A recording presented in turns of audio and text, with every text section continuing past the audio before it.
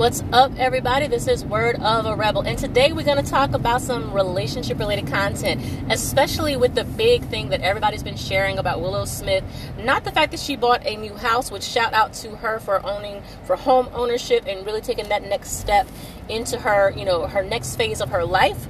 I'm talking more about her conversation and her continual statement about polyamory and how she's against monogamy. And that's not a problem. Like I have people in my life that I know personally who also agree with her and they prefer the non-monogamous lifestyle, and that is perfectly fine for the people that it works for. But it's more about that statement where she said that people who are monogamous are more likely to be insecure and jealous. I'm gonna call bullshit on that. And I have to let Miss Willow know, and anybody else who agreed with her, that's not what causes people to be insecure and jealous. So let's talk about that today. Because no matter what kind of relationship you're in, if a person is insecure and jealous, they're going to be insecure and jealous no matter what the situation is. Whether they're monogamous or polyamorous or in a triad, it does not matter, people.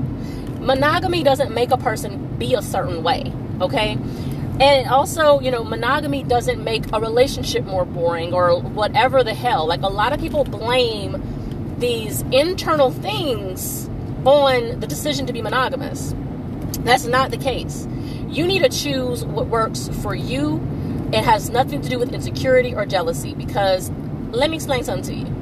If you're in a relationship with someone and you guys have agreed to be polyamorous, which means that you're committed to each other, but you're able to have sex with anybody that you choose to, right? That's the way polyamory works, for those of you who don't know. It's both people and all people involved. They're able to have sex with anyone they want to.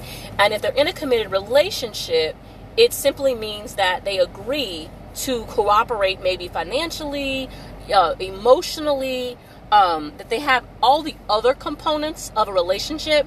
They're just not committed to each other sexually. There's no limitations there. Okay, that's polyamory. Now, if the person is concerned about being replaced by another sexual partner, that's going to happen no matter what. It can happen in polyamory. Just because, we agreed to this, that doesn't stop that person from feeling like you could replace them. If that person has got some sort of a mental health concern from their past experiences, whether it be abuse or neglect or abandonment, that's still going to be a problem, and it might even be escalated when you think about it. Because at least in a monogamous relationship, the person has the idea that you've agreed to be with them and only them, right? But if you're in a polyamorous situation, if that person's worried about being abandoned, and honey, they know that you having sex with multiple people and you're spending time with multiple people, they're going to even more so feel like, I might get abandoned. So no, Willow, honey, polyamory is not the answer to preventing jealousy and insecurity. It's not. There is no fix for that in any sexual choices. There's no sexuality or paradigm that is going to prevent people from feeling insecure and jealous if they're going to feel that way. Just like having a monogamous relationship doesn't stop insecurity. Just because a person agrees to commit to you, if they've got some sort of an issue and they're going to cheat, they're just going to cheat. You think because they agreed to commit to you, that means miraculously these people just going to be wonderful and just grand to you? No, that's not how that works, honey. So that's all I wanted to say today. I'm going to keep it short and sweet. You guys just choose whatever works for you and your partner, whatever that looks like.